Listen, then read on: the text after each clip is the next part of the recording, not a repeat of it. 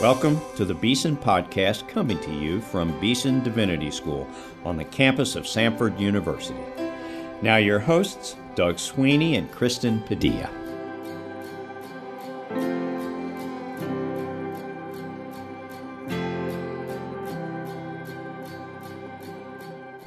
Welcome to the Beeson Podcast. I'm your host, Doug Sweeney, here with my co-host, Kristen Padilla. Today's conversation airs on February 4th, and this day is a special day in the life of our community as we inaugurate a new emphasis here at Beeson.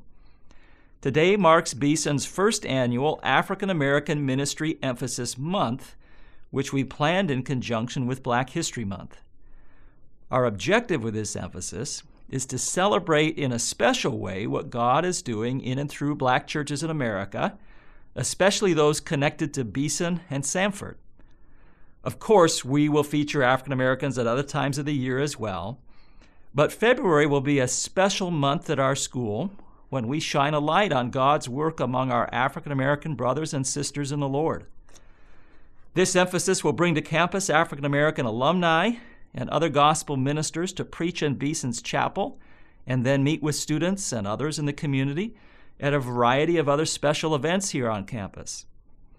This year, our speakers are the Reverend Dr. Charlie Dates, Senior Pastor of Progressive Baptist Church in Chicago, Reverend Kokisha Bailey Robinson, a Beeson alumna and founder of Cross Spring Ministries in Dallas, and today's podcast guest, the Reverend Dr. Ronald Sterling, whom Kristen will introduce in just a minute. They will be with us on February 4, 18, and 25. We won't have an African American preacher on Tuesday, February 11, as that will be the first day of our annual Biblical Studies lectures with Dr. Ray Van Nest of Union University. Our chapels and lectures are always free and open to all, and you can learn more about them at beesondivinity.com/events. Now, Kristen, who is the Reverend Dr. Ronald D. Sterling? Welcome, everyone, to the Beeson Podcast, and I am so glad to introduce our podcast guest, the Reverend Dr. Ronald Sterling. He is pastor of St. John AME Church here in Birmingham, and he is also the Director of Student Services and part-time lecturer at Beeson Divinity School. He is married to Kim, and they have 3 children and 8 grandchildren. He is also a Beeson graduate, and Ronald and I were students together back in 2005 through 2007, and so we're so glad to have you on today's show. Welcome, Ronald. Good. Thank you, Kristen, and also Dr. Sweeney. Dr. Sterling, could you introduce yourself to our listeners? We always like to hear a first-person account from our guest, learning more about you. So who are you, and if you could say a word about your spiritual journey. Many may not know, but I'm originally from Baton Rouge, Louisiana. But I've been in Alabama since 1988. So for right at 32 years this March, actually. And the Lord has really blessed. I was with Bell South Telecommunications at the time, and they transferred me and my family here to Alabama. And it's been an exciting time, and we didn't want to go back to Louisiana. So we've been here since that period of time. I'm the 7th child of a total of 9. Both parents are deceased, and along with one of my siblings. But God continues to bless us. And as you mentioned, we have 3 adult children and 8 grandchildren. And my wife's name, again, is Kim, and we've been married 47 years this July. Congratulations. Thank you very much. And you asked the question also about my spiritual journey, and I'll be happy to share that because that's what it's really been. As a child, I grew up in a Baptist denomination where attending church was not an option. It was what we did on Sunday. And when Kim and I married in 1973, I started attending church with her, which would be the African Methodist Episcopal Church, also known as the AME Church. And Kim is a 4th generation AME. So when we moved to Alabama, we attended St. John AME Church in downtown Birmingham. It would be at St. John that I really started to attend Bible study and start receiving in-depth teaching about the Scriptures, also the Holy Spirit. The group who taught the Bible study were very different. They had a love for one another. Joy was in their hearts. and had a genuine concern about each other's well-being, especially my family, since we had just moved to Alabama. And I enjoyed their fellowship and the joy that they seemed to possess. And of course, if life would have it, I entered some very challenging times. The anxiety associated with the situation just would not go away. And I lamented for quite some time. And people did everything they could to comfort me, but still I found no comfort in anything that they were saying. And I can remember really crying out to the Lord, just asking for him to save me. And I remember this one Sunday as I knelt at the altar, I heard a voice within me that said, "Now that you can hear my voice." And in hearing that voice, all of my worries, my fears, my anxieties seemed to have just lifted. However, my journey didn't stop. It wasn't over. It was the beginning, actually, of my new life in Christ. And so on the night of November 14, 1992, I just remember it very distinctly, I once again heard the voice of the Lord calling me into ministry. And my response was, "Here I am, Lord, send me." At that time, I didn't even know that was in Isaiah. That was just where my heart was. So my calling was evangelistic with healing in the fingertips. And the calling would actually transform my life forever. I prayed for people wherever I went, whether it was in the church, on the street, in hospitals, youth detention centers, prisons, wherever the Lord would send me, I would go. And the passion for people to know the Lord was just overwhelming. In 1996, after working for about 22 and a half years with Bell South, I took an early out and made myself fully available for the Lord. Whatever God's will for me, I was willing to take on that challenge. This change would not be a retirement because I was too young, only 41 years old, and did not have enough time in service to really qualify for retirement. But the calling was so strong that I really had to trust the Lord. And it's been a journey. In 1997, after several years of primary evangelistic and homeless ministry, I entered the AME Church candidate program for itinerant ministry, which generally takes about 5 years. But in that first year, I was asked to pastor a small declining church in Birmingham. This would be in the Birmingham airport area. And the church had about 3 to 5 members in regular attendance. And it would be in this church where the Lord would show me I was really called to be a pastor as well. So many would say that I had a pastor's heart, especially the homeless. And, that's part of my journey as far as accepting my calling. And being at St. John is my third charge, as we call it within the AME Church. And so going from a ministry where you have like 3 to 5, now you have, over 100, and it's a much larger setting. But God continues to show me that he's with me. And now I'm pastoring at the same church that I attended when I moved to Alabama. So I say, okay, Lord, you just have a way of doing things. So I'm grateful. What a wonderful story of God's faithfulness to you and your faithfulness to him in turn as well. So, Dr. Sterling, how does Beeson fit into your story? You've done both an MDiv here at Beeson Divinity School and then a Doctor of Ministry degree as well.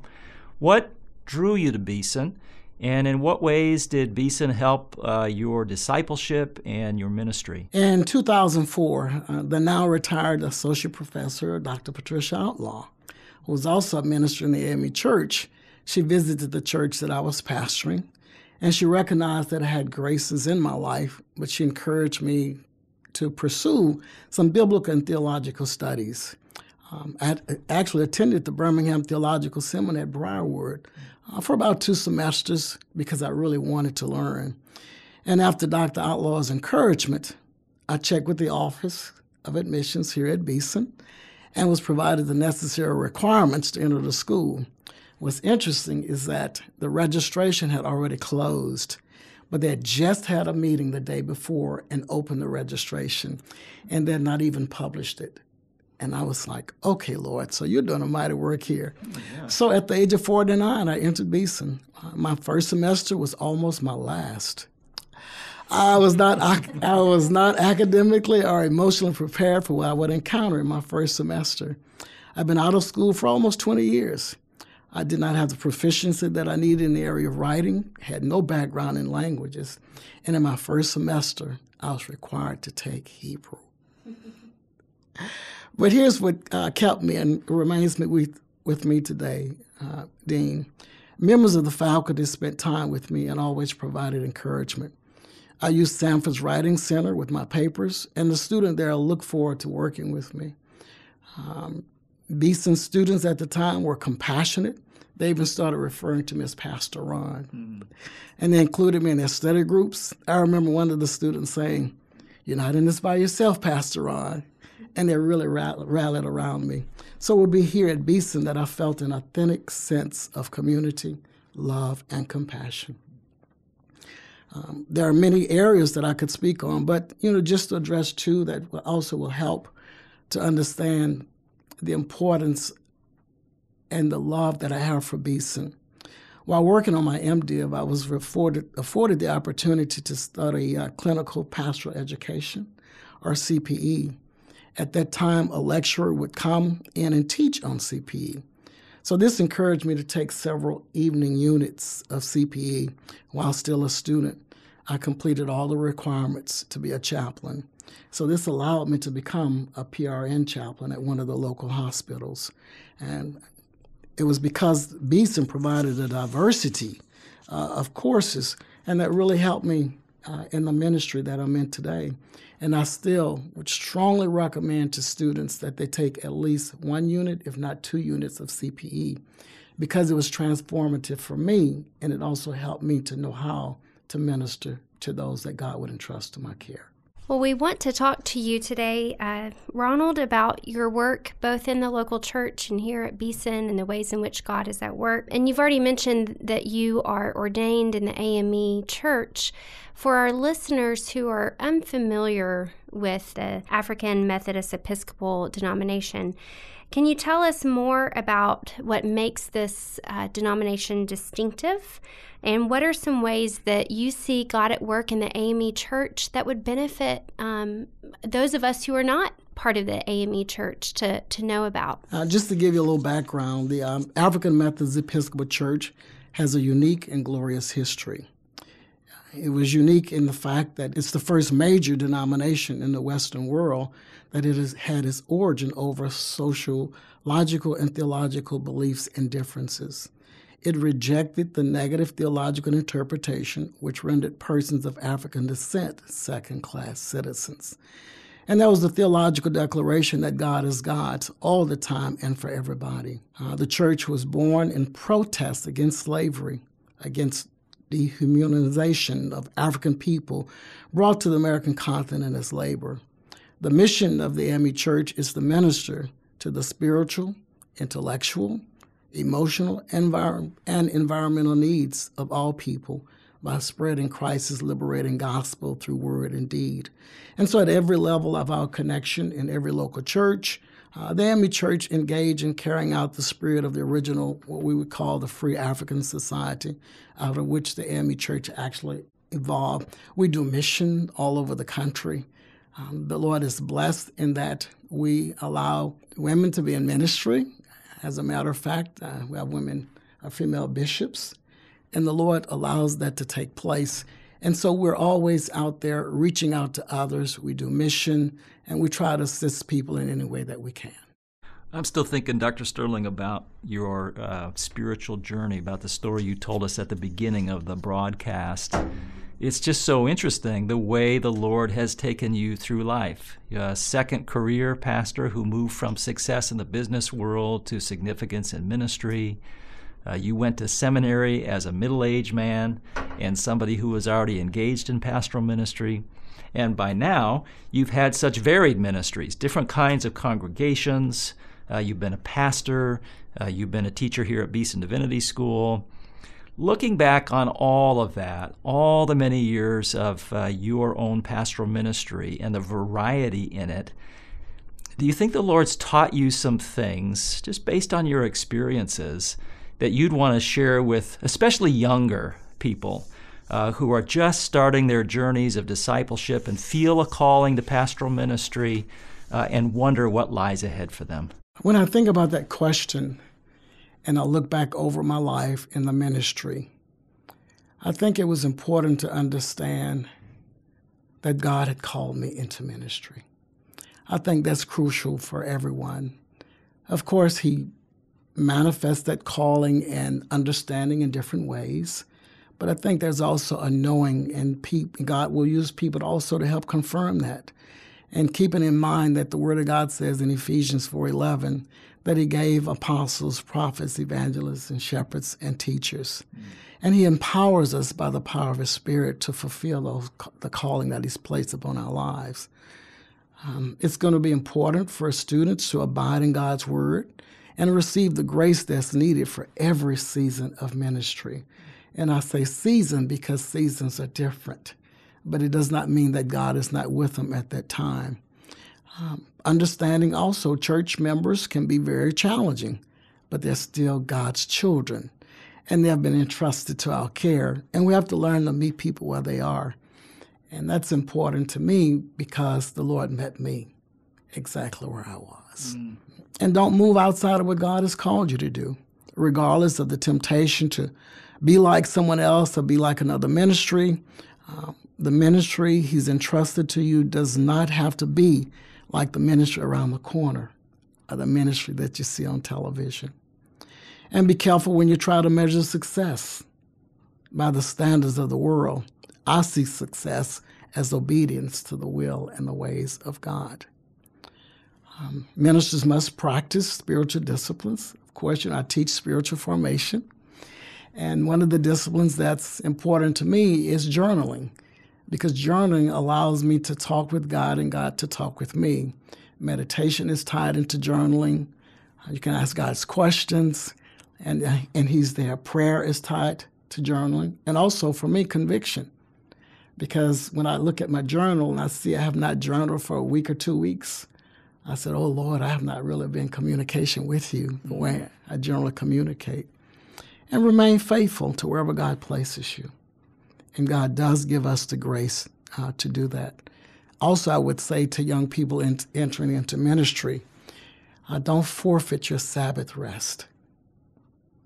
That's crucial. To spend time with God, to meditate, and to trust, because the rest is also needed. And I did learn this over time as well. Don't try to impose unnecessary expectations on your family if you have family. They're human, just like everybody else. And the church will generally do that. They put expectations on the pastor's wife, the pastor's children. But it's important for your family to be just who they are. You are a pastor. You mentioned that in your call, that you realized that God had formed you, had called you to be a pastor. And then when you were a student, you were called Pastor Ron. And I remember that quite distinctly. And you truly were pastor to your fellow classmates. And now you're back on staff and you are pastoring our students in the roles that you have here at Beeson, both as a director of student services and as a mentor group leader and teacher. So how has pastoral ministry in the church prepared you to pastor divinity students? Are there similarities or differences in that work? And a two-part question, how is God at work among our students here at Beeson that might encourage our listeners and help our listeners know how to pray for our students? What I realized is that, here again, people are people. And when you have the gift of pastoring, it's not a hat that you can take off. So no matter where I go, that heart of a pastor is there. As a matter of fact, part of what I do in the spiritual formation class, I have them to journal every week of a situation in their lives and that they want to share. And when they do that, then I give them feedback. And that feedback is from the heart of a pastor. So you're meeting the students exactly where they are, and you're giving them the gift, even though it's in an academic setting, but God is in the midst of all of it. So that really, really helps to do that. And then how is God at work among our students here?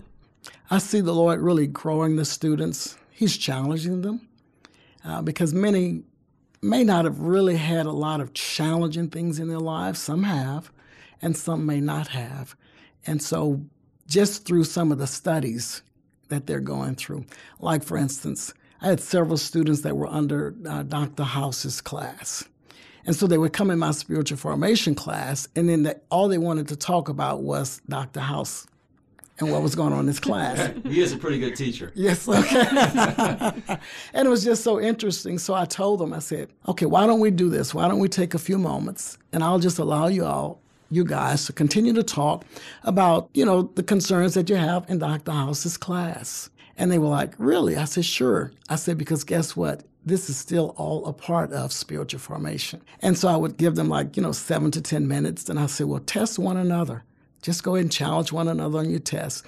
And that gave them such freedom. So that lets them know that spiritual formation and God working in their lives is in every aspect of what's going on. Well, that's a great segue to the question I wanted to ask you about next, and that has to do with spiritual formation itself. In churches and at schools like ours, spiritual formation is a term that's used a lot more today than it was when we were coming up as young people. And I wonder if some people listening to us just wonder, when these guys talk about spiritual formation, what are they talking about?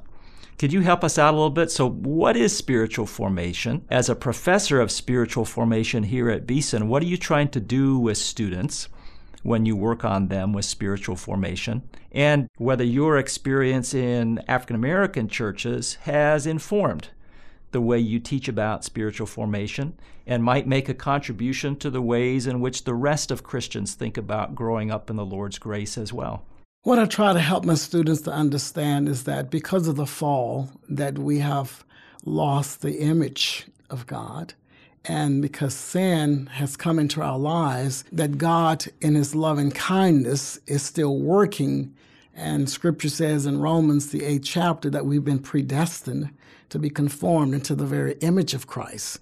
And that is a process. It's a lifelong process of being conformed to the image of Christ, by taking on the character of Christ, the Spirit of Christ, allowing the Spirit of God to move and dwell within our hearts, and that none of us are perfect, but God is doing a perfect work within us, teaching us how to love, spending time in the Word, allowing that Word to work within us, cleansing us by the Word, by the Spirit of the Lord, through fellowship one with another, also through community, that all of that is used by God to help us to grow in the very image of Christ Jesus. We realize that we have different journeys, and we bring different things to the table, but it doesn't make us any better than the other. And the Word of God must be our gauge for deciding where we are, or trying to help to see where we are in our walk with the Lord. And I try to emphasize to them that it's progressive. I tell this, I say, you're still young, you still have a lot to learn, you still have a lot of life ahead of you, but you should always be striving to be more and more like Christ. And so within our context of, African Americans, we have our heritage that we also bring to the table. We bring the triune God, the Father, the Son, and the Holy Spirit. Our worship may be different because that's what our culture, we all have a culture that we bring to the table. And so I may clap just a little louder than you clap, and I may sing just a little louder, and, but that's just who God has created us to be. And we're very resilient people. We've come through a lot, but God has kept us through it. And we continue to stand, and we know that if it had not been for the Lord on our side, then where would we be? So we have history, and the Lord is still doing a work in our lives as he's working in others as well. That's a nice segue into the question I want to ask you. As Doug mentioned in the beginning, this conversation airs during Black History Month and in our first annual African American Ministry Emphasis Month. And so I wonder if you can tell our listeners about our special month-long emphasis. What are we trying to do, and your heart for this emphasis, Ronald? And also if you could talk about our newly formed student minority group, just the ways in which God is at work among our minority students here at Beeson. In order to answer that, I have to thank Dean Sweeney for having such an open heart, to hear the voice and cry of those minority students that are present. And of course, Black History Month, we've been celebrating that for quite some time. But we don't want to just look over that. There's been so much that's been contributed to who we are, not just as African Americans, but to all people. And by celebrating and putting emphasis on the month of February, then that gives us an opportunity to also to worship God in our context. And, as we come to Beeson, we are in a minority. And of course, we generally follow the majority. But this will also enable us to just kind of be a little freer and that we worship together the triune God in spirit and in truth. So we're very grateful for that opportunity. And as Dean Sweeney has said, although we're celebrating, we're putting emphasis on the month of February, that there will be other opportunities that people will be used to be able to minister. And I think that's just a blessedness, and it's because of his heart. And we're very, very grateful to that. And we are forming, as you mentioned, a minority group fellowship where students are coming together, and it's not just African Americans, but just a minority group of students, so that they can learn and have different sessions that may minister to their particular context. And that, once again, is a great thing to be taking place here at Beeson because we are interdenominational and we contribute a lot to the school. I've learned a lot, by being here at Beeson. I was embraced. I was extended mercy, grace, and compassion. And I think we should continue to do that in our current context. Mm-hmm. And with the Lord's help, we will continue to do that. Thank you very much for your leadership in that area, Dr. Sterling. Last question, and this question is for Pastor Sterling more than for Dr. Sterling. What's the Lord doing in your life these days? What's he teaching you from his word? Everybody who knows today's Beeson knows that you're a wonderful person to spend time with because we come away edified, every time we spend time with you. And I kind of wish a little bit of that on our listeners as well. Can you just share with us what God's teaching you these days and maybe leave us with a word of encouragement for our audience? Yes, the Lord is showing me how faithful he is. When I read and study the Old Testament, I see a people who are hard-hearted, disobedient, but I still see a very loving Father. And God loves us, and he's showing us how faithful he is, and that he's the same God yesterday, today, and forever. Also, he's helping me to meet people where they are. I think that's crucial for their growth and also yours because it keeps you in a place of humility. I'm reminded of 2 Timothy, the 2nd chapter, where it says, the servant of God must not strive or be quarrelsome, but must be gentle, apt to teach, that those maybe that are opposing him can recover out of the snare of the enemy. Mm-hmm. So we're called to a place of humility and gentleness with those who just may not know. You have been listening to Dr. Ronald Sterling, the Director of Student Services here at Beeson, Professor of Spiritual Formation here, pastor of St. John African Methodist Episcopal Church here in the town of Birmingham, Alabama. We are glad you've joined us. We hope you've been blessed by him and his ministry the way he blesses so many of us here at Beeson all the time. And we say goodbye to you for now.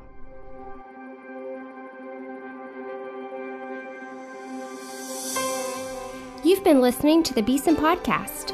Our theme music is written and performed by Advent Birmingham of the Cathedral Church of the Advent in Birmingham, Alabama. Our engineer is Rob Willis. Our announcer is Mike Pasquarello. Our co-hosts are Doug Sweeney and myself, Kristen Padilla. Please subscribe to the Beeson Podcast at beesondivinity.com/podcast or on iTunes.